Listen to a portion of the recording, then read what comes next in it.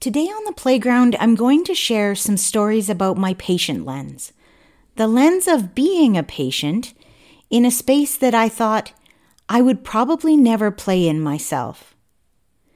My hope for the next few episodes is to open the conversation and connect to people living with mental illness and those who love, support, teach, counsel, parent, and know people. Because we have become exceptional navigators of systems and places, and people that we want to protect. Many people who love and know me will not have heard this side of the story. There are so many reasons that our mental health does not become dinner talk or shared among friends. People still worry that if people know, they will see them and treat them differently and less than.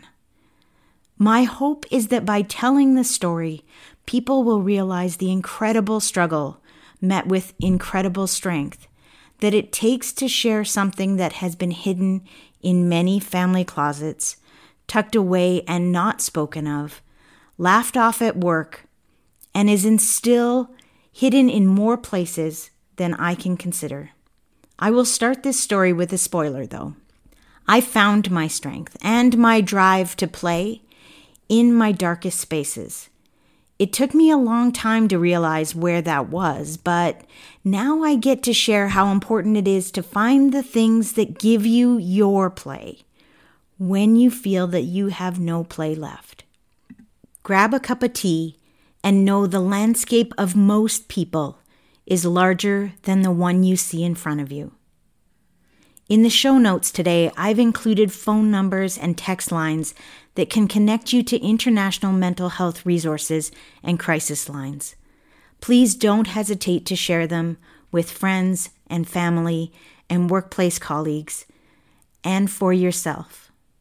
This is the first part of a 4-part series on playing for a change called The Patient Lens. So I'm unsure of the time, but I feel like I've been awake for days. And it wouldn't really matter anyways.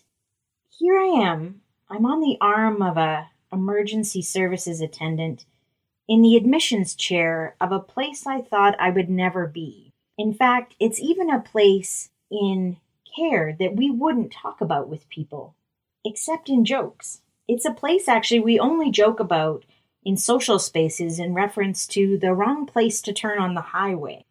This institution has become a space of fear and irony for many people. So when we were told, we're taking her to Ponoka, for me, those words foundationally were the end of something for me. So I sit and I wait as people kind of rush by, and it's like watching a slow motion movie. And everyone passes by without recognizing or seeing the depth of this blackness that I am in. Because in this space, the blackness is actually where many people are. I failed. I failed my kids, I failed my marriage, and I failed at my job. And I'm sitting in emergency in the hospital for what seems like days.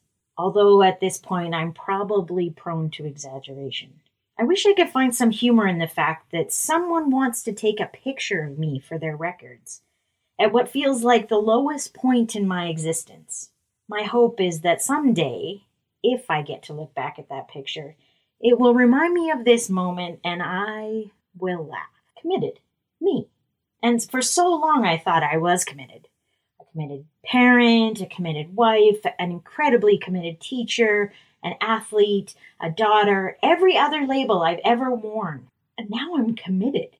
Like I said, I hope the picture in the statement will be humorous someday because the irony is a little deep right now. Okay, they've explained my rights. It seems to me also ironic that as according to you, I have no capability of exercising any of these rights after you have signed this piece of paper. So you actually had me sign a form that said I have no rights. Irony lost. Interesting that they see me as agitated with increased motor activity, and I know this because I've requested the records back. Some of this is gone for me. So when I requested the records back, I got to see what nurses and doctors were writing about me at the time and compare that to how I felt. So they suggested that I was agitated. I would say that was probably correct.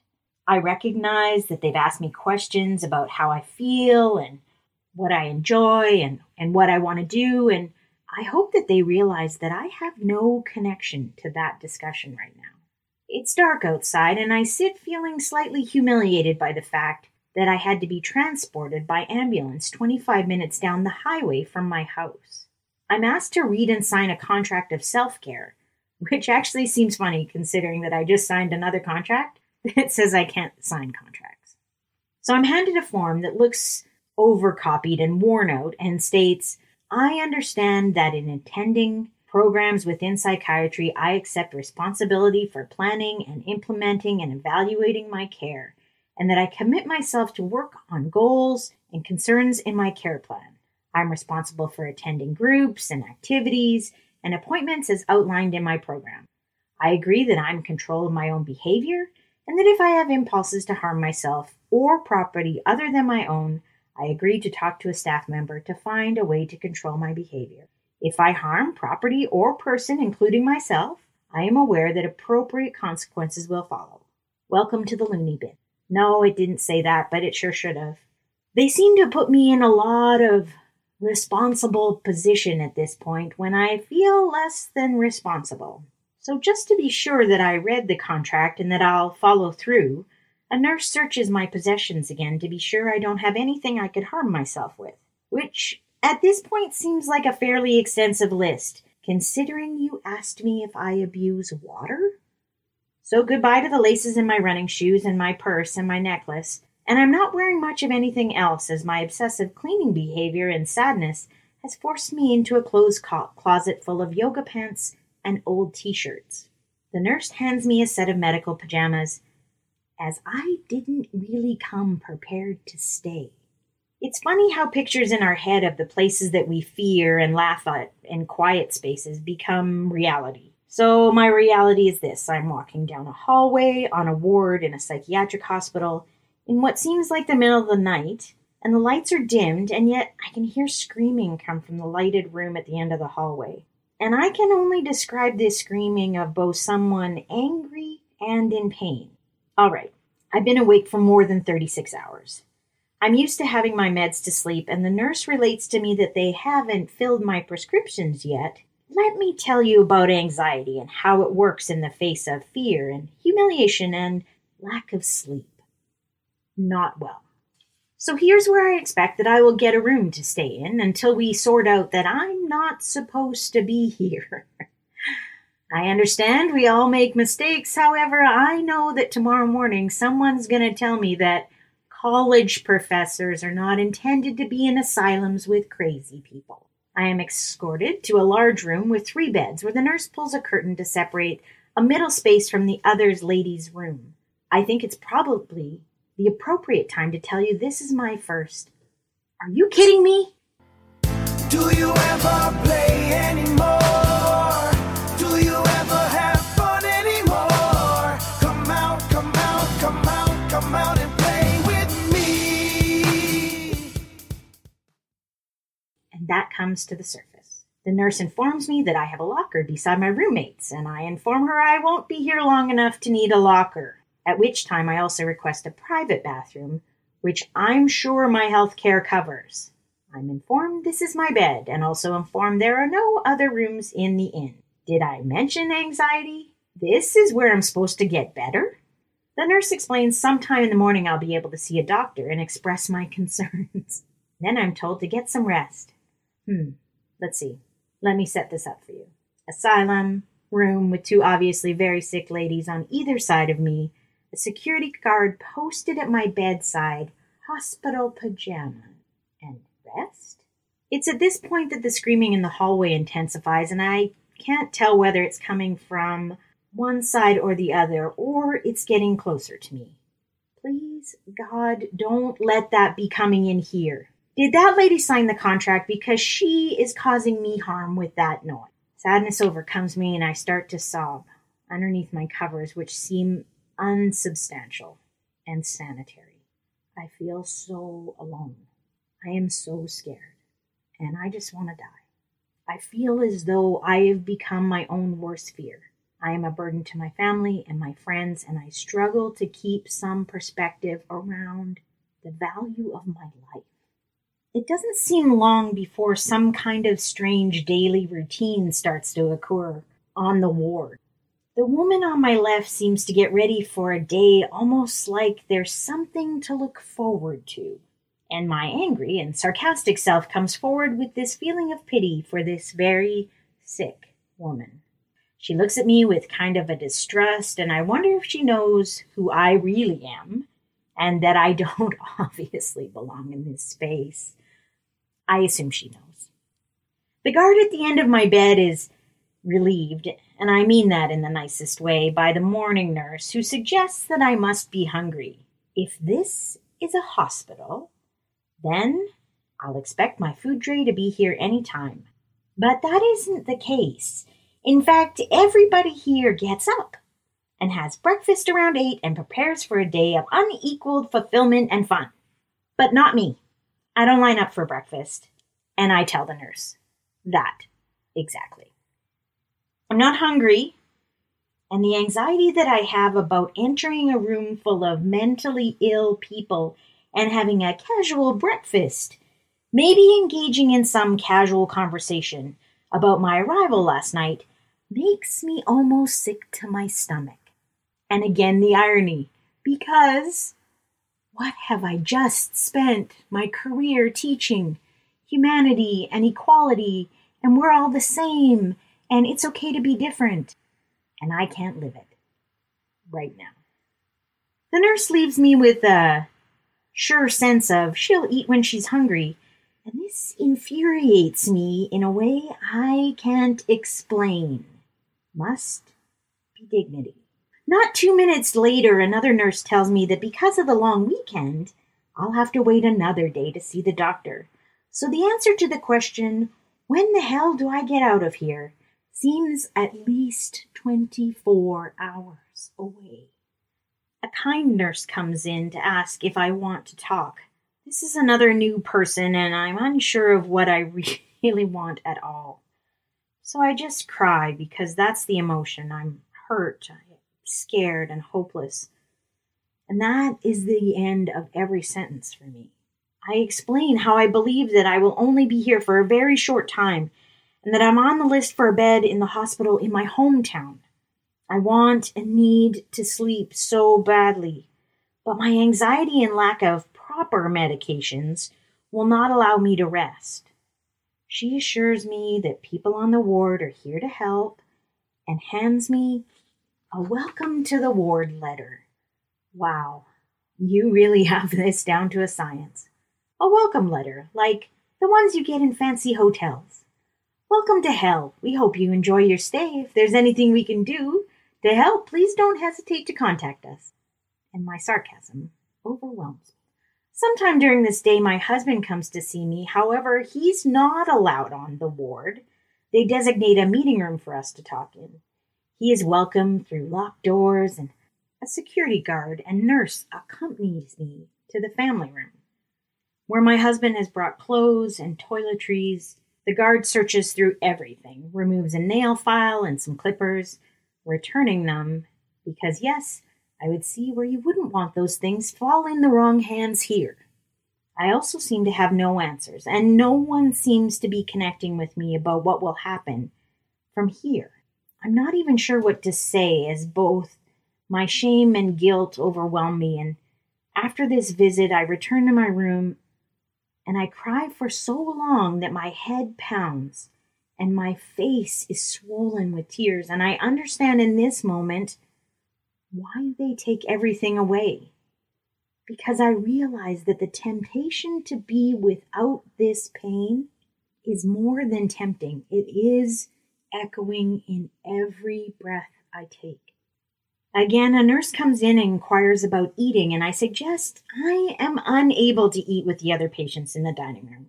I'm sure this seems arrogant and self-centered, but I don't care. It's almost for me as if giving into this little bit of institutionalization will increase the chance that I will stay. At times I wish I didn't have any experience or education in the field of disability or understanding person first or kindness or connection, as I feel none of those right now, and I feel bad that I don't feel bad. I've returned to my room after asking about the possibility for pain medication, as my head is pounding. And I'm unsure if this is medication related or stress related or connection to the depth of the hole I feel I will never crawl out of. But the nurse asks about a pain scale, and I realize I have very little connection to how much pain I am feeling right now, or how lost or how scared. And I break down at the nursing station, sobbing and inconsolable.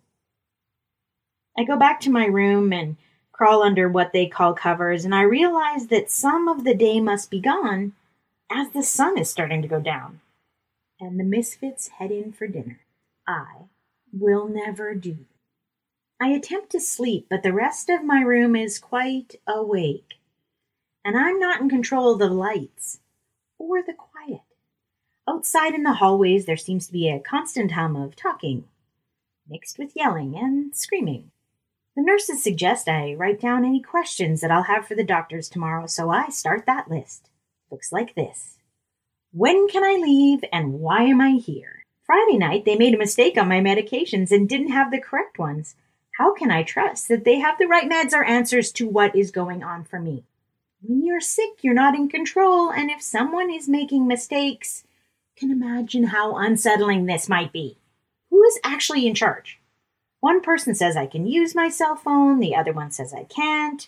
The words, settle in, suggest a long stay, and it makes me anxious to settle in to this like it's going to be my normal life for a long time. Because it's not. It's then time for medication, and the nurse comes in to tell me that I will have to come to the desk to get it. Does the lining up ever end? I do want my medication. In fact, I'm driven towards the relief it might give me. So I line up for the first time. Do you ever play anymore? Do you ever have fun anymore? Come out, come out, come out, come out and play with me. I am unfortunately not the first in line, and I will come to realize that this privilege is not worth the fight. In the line ahead of me is a woman cuddling a bear who looks harmless enough until someone brushes up against her and she swipes back in anger and fear, and the attendant removes her. One less in line. The two gentlemen in line ahead of me are now swapping stories about stab wounds to the chest and how they survived, and many others seem highly medicated and drowsy. And my room is looking better all the time. At night, after medication, there is snack. It's laid out on a table, and I realize I'm hungry. When I return to my room, both curtains are closed, and I close mine as well. Tonight I have my own pajamas, and I think there will be some relief in wearing my own clothes. But they make me feel empty as I think about where I'm supposed to be at this moment in my life. I should be tucking my kids in bed. I should be thinking about my lectures for tomorrow. I should be putting away the dishes and getting ready for breakfast and making lunches. This thought overwhelms me, and I must fall asleep at this point out of exhaustion. Well, it's Monday morning, and breakfast here begins at 8:45 a.m. I found a way to get whatever is left at 8:43. Inhale it and make no connection whatsoever to the inmates in the breakfast space. I'm told the doctor will meet with me on his rounds this morning, and I'm hopeful we'll solve these issues about medication and transfer me back to a real hospital. I've yet to be administered the medications that I'm used to taking, as the prescriptions seem to not have transferred from my pharmacy.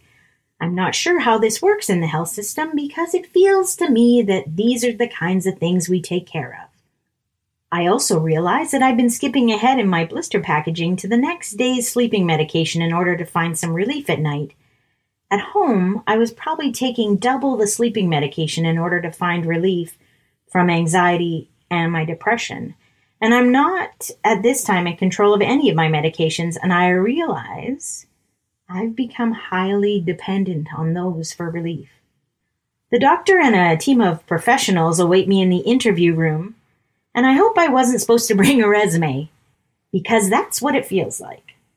And all the questions that I believe I have already answered, I answer all over again. I'm 35 years old. I'm the mother of 2 beautiful girls. I'm a college professor, and I use this because I want them to be sure to know that I am educated and professional, and I hold a title. I have encountered depression and anxiety most of my life and have been medicated and under the care of a psychiatrist since I was 17 years old. After having my first daughter, I experienced postpartum depression, blah, blah, blah, blah, blah, blah. I've been off work on reduced workload in the past because of my depression and anxiety. In September of this year, I've struggled to maintain a full workload as I've struggled immensely with both my short and long-term memory. Lectures that I have done for the past 5 years I'm having to work on as I don't recall the meaning of my notes or the research with which I produce my lectures. This cognitive decline has also affected my ability to speak in class and my ability to teach. And I've taken a reduced workload, and I'm still working 8 to 10 hours a day to try and keep up. In addressing this with the doctors before today, I asked if it was possible that the medications I was taking have any effect on my ability to process information. And the answer seems to be no every time, even though I'm taking over 7 medications, helping me manage my day. In fact, the reasoning that I get is that behind my cognitive decline is actually the consistency of my depressive illness has reduced the size of my ability and work of the hypothalamus in my brain to function properly. Now, I'm not an anatomy major by any sense, but to me that's brain damage caused by a consistent illness. So we change medications, and again, I wait to see if the change can affect the illness or my ability to maintain my job. It's important to tell you here that the importance of my teaching to who I am and who I identify myself is central to what used to feel like my happiness. And it's the one thing that made me feel like I was important, respected, smart, and whole. And it is slipping out of my hands daily. I'm sure that in an attempt to control my world, I've taken on this newly acquired obsessive, compulsive work with keeping my house clean. In fact, there's been days when I've been unable to go to work as I feel that it's possible the house requires my attention. The cleaning becomes an overwhelming part of my day, and often I will come home from work and clean until exhaustion sets in. It's important that you realize at this point that this organized cleanliness is not a natural component of my personality. It does, however, satisfy those around me to have an incredibly clean house and all of their laundry done for the first time ever. Do you ever play anymore? Do you ever have fun anymore? Come out, come out, come out, come out and play with me. At some point, I decide as an academic professional, I should seek an opinion on this cognitive decline. And so, like a good scholar, I go to the psychology department of our local college. I take several memory, intellect, and cognitive tests, and at the end of this testing, it's clear that my memory and recall are being compromised in some way in comparison to my age and education. It suggested that the medications I am taking may have an effect on this testing, or that the effect of increased cortisol could actually be causing some of this loss. And when I share these results with my psychiatrist, he agrees that the results are probably very accurate. But it is his opinion that the medications I am taking are not causing this lack of cognitive connection. In January, I find myself fully consumed by both depression and anxiety, and I'm unable to work. I've taken on more administrative duties and taken my self out of the classroom I love. In no way do I want to compromise the learning from my students, and I have stepped away, and I feel like a part of me died. In continuing to give this history to this interview team, I talk about the fact that after the kids go to daycare and school, I found myself on the floor of the kitchen scrubbing the grout with bleach.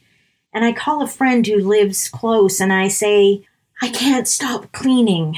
To which she replies, "You need to give yourself a break and relax. The house is fine." It's after this phone call that I start to call for help. When I phone my psychiatrist, he insists that if I am not feeling safe, I should go to emergency. And it is this question and his if that makes me collapse onto the floor in pain. It's as if someone has just said to me, "Stop being silly and get your head out of your ass." And I realize for the first time that as much as I would like to get my head out of my ass, I don't feel in control of it. My next calls are to the local mental health unit, where they suggest the same thing, that emergency is where I should be seen, and I'm sitting on my bed flipping through the yellow pages trying to find a helpline, and the words are blurred and I can't seem to locate the number for the service. I know it's right there. It's been there a million times before and I can't find it. And I break down and I go to emergency. And here I am, after 2 trips to the emergency. The humiliation of admitting I'm not strong enough, good enough to keep going. And if that isn't bad enough, my husband also has to admit that he cannot keep me safe. The emergency doctors have told me that I can't be admitted at the local hospital because my psychiatrist does not have admitting privileges, and I am on an island.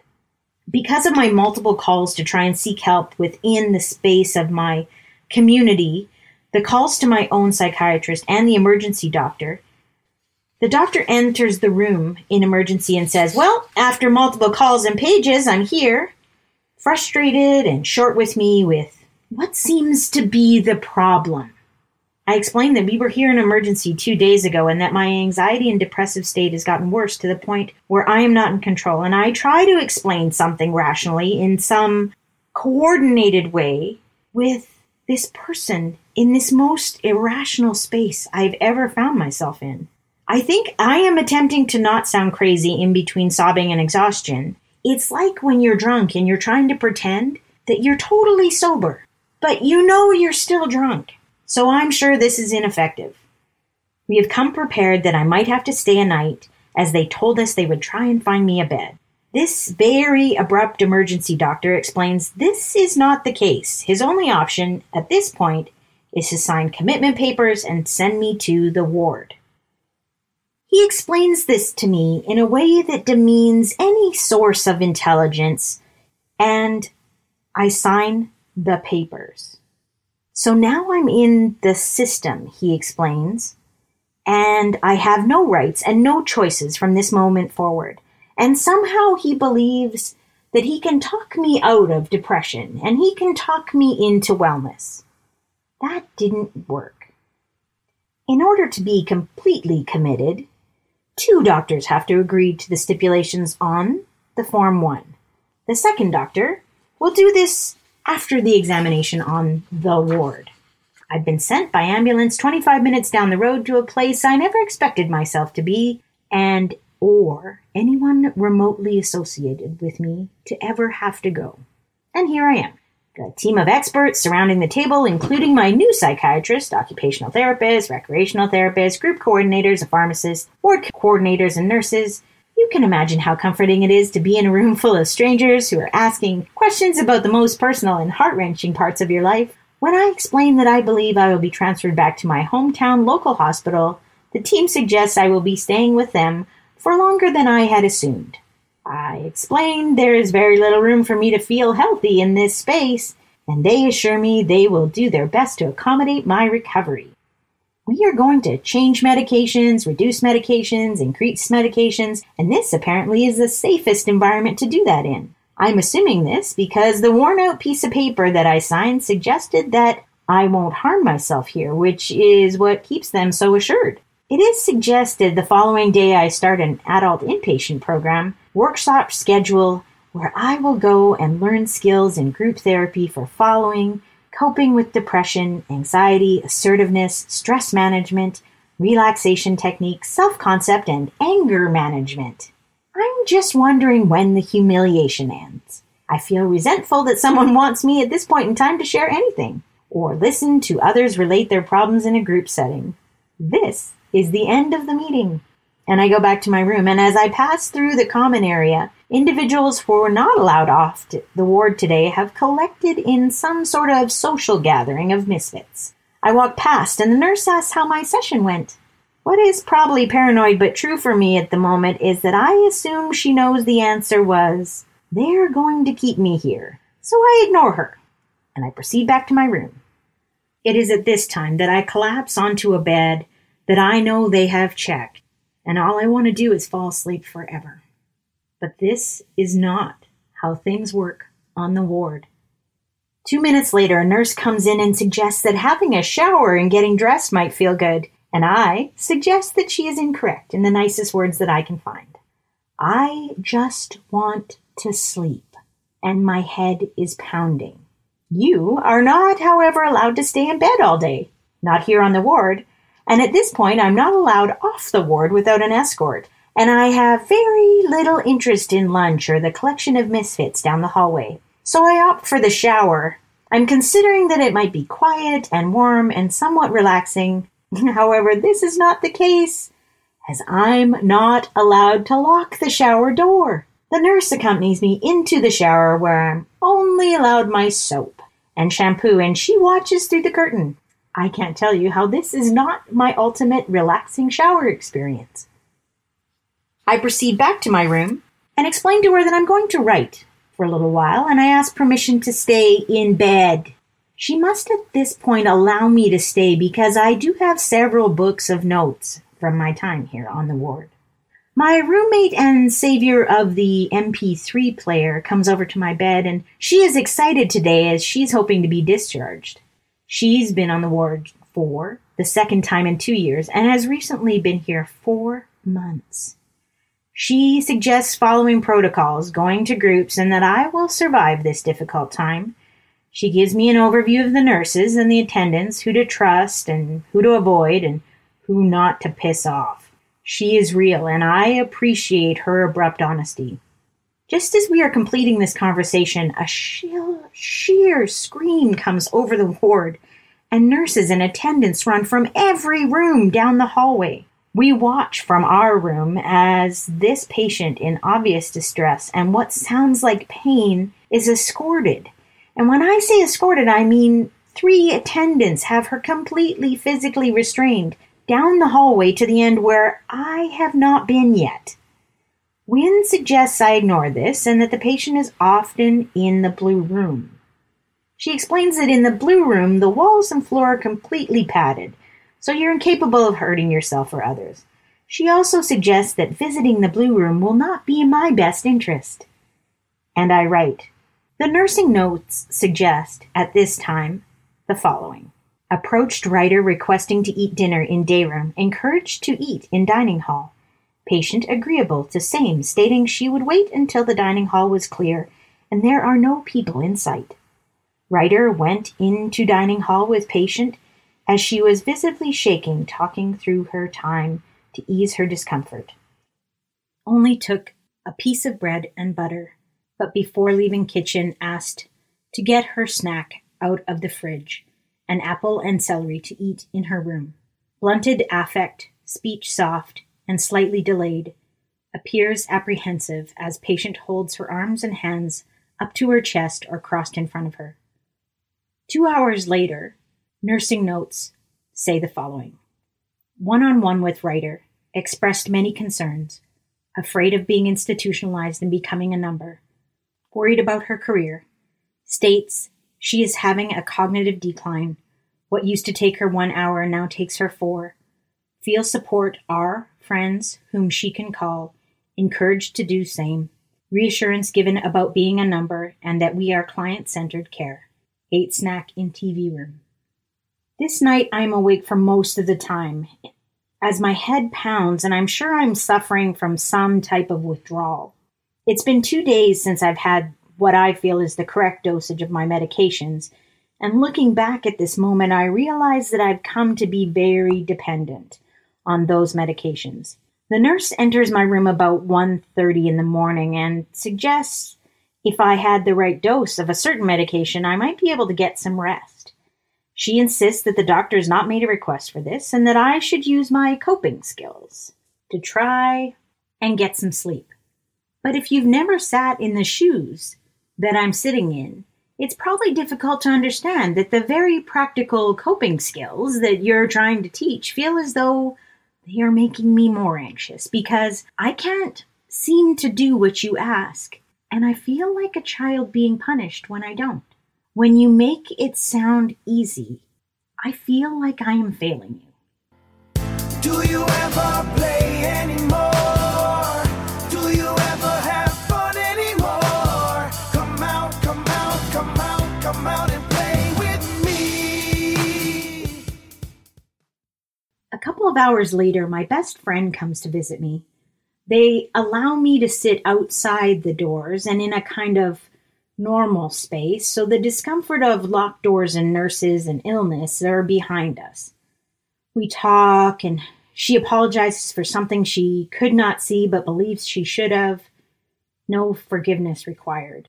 She fears for me here, and I try to alleviate her fears with the thought that I will probably be transferred in the next couple of days back to a normal hospital, and that this mistake will be corrected.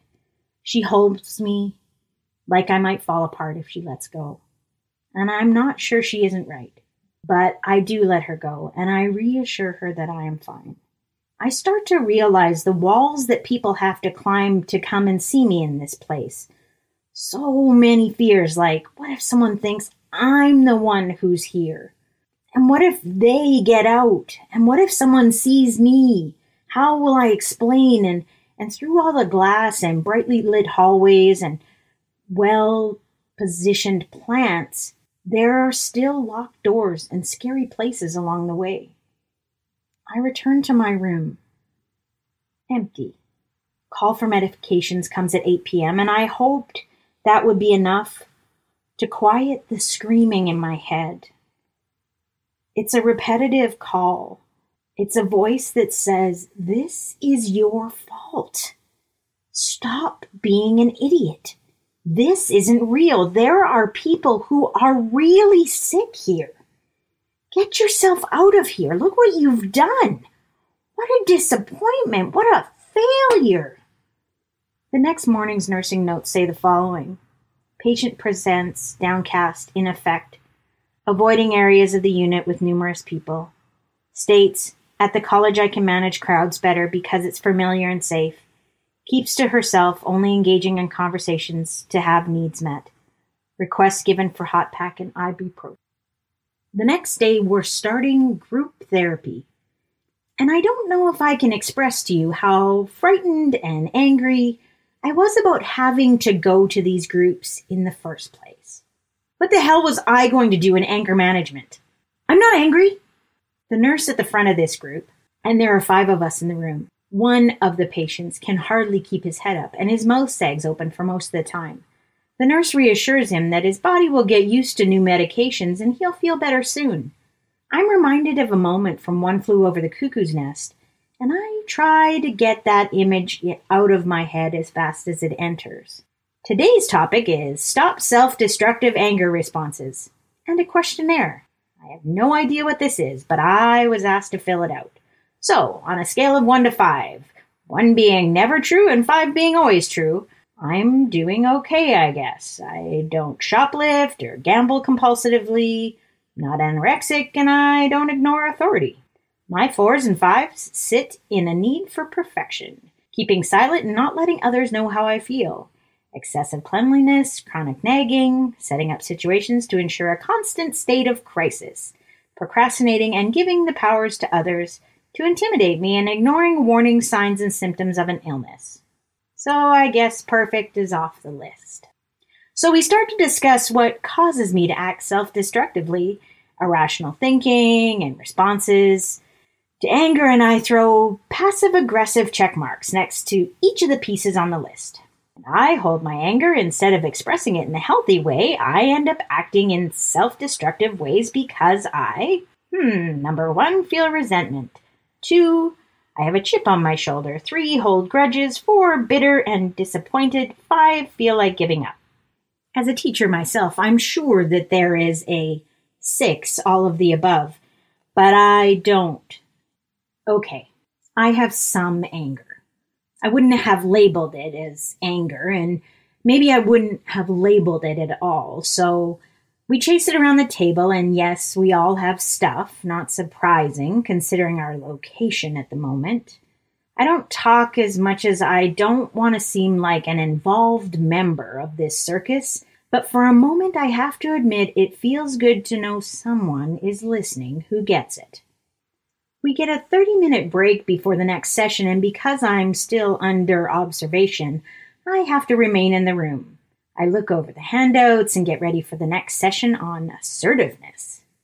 The topic today is idealism. This is defined as holding on to a set of beliefs which are rigid. In a system, thinking about life as it's supposed to be or should be. Okay, I will stay, even though I don't have a choice. We start to discuss how disabling it can be to constantly see the world as a place you feel inclined to fix or control. And that resonates for me, even in my teaching career. I consistently seem to try to make sure everyone is happy and control how they perceive me and my instruction. So I stay, even though I don't have a choice. I start to read through the handout on control issues, and I see statements like, if you continue to be overly idealistic, then you could find it difficult to fully accept anyone the way they really are and chronically attempt to control them so that they become the way they should ideally be. As disengaged as I feel at this point in time, I realize that some of the central struggles I'm having are about idealism. One of the group members expresses the attempt to try and fit into all the ideal puzzle pieces that are expected of her. The piece that looks like a great homemaker and a caring neighborhood friend, as well as a perfect mom who walks her kids to school and has a homemade snack waiting at the door. The piece that is the coworker who always fills in when necessary and remembers everyone's birthday and is a shoulder to lean on. The piece that is the happy social wife who invites her husband's business clients for dinner and drinks without blinking an eye. She does all this, however, at a cost to her own health, and she makes it all work until the noise in her head gets so loud that she can't block out the voices. The medication makes her feel tired and sick, and all of a sudden she is late for work. The teachers are sending notes from school about the kids' behavior, and that beautiful home, it's a mess. So she self-medicates and mixes and changes doses and misses appointments. And all of a sudden, she's here. I recognize that at times this sense of idealism consumes me. I don't even realize the effect of having disappointed so many pieces of my puzzle and what that has done to my health. I'm sitting in this room today full of people and antipsychotic medications and antidepressants, and I realize that I try to control how others see me and perceive me. And the thought of not pulling my weight or not working hard or being the troublemaker, princess, and pleading and begging sometimes, even silently, for the approval of people, and that is unachievable. At the end of the sessions, I stay to talk to the nurses. I feel a need or want to explain myself and who I am. We sit face to face, and I explain where I've come from and who I am and how lost I feel in this space and how empty and how frightened I feel that I am one of these people. The nurse reminds me that I am still smart, educated, valuable, hardworking, and that the part of me that is all those things is not lost. There is a college professor and a good mom still inside this person with an illness.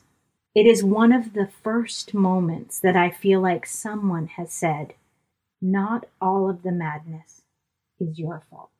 I cry so hard that I believe I might collapse into a pool of my own tears, and I want to believe this nurse more than anything. And at some time, I want to believe again that I am all those things. Smart, dynamic, funny, engaging, great mom, great teacher, supportive, loving, caring, willing to take on the world. Oh yeah, idealism. lesson of the day. This is the first person on the ward who has said to me, "You are valued and you are valuable." It seems like an incredible amount of time since I have heard those words, and I'm escorted back to my room. In group today, there's only 5 of us. 4 of us are regulars and a new girl who was just admitted yesterday.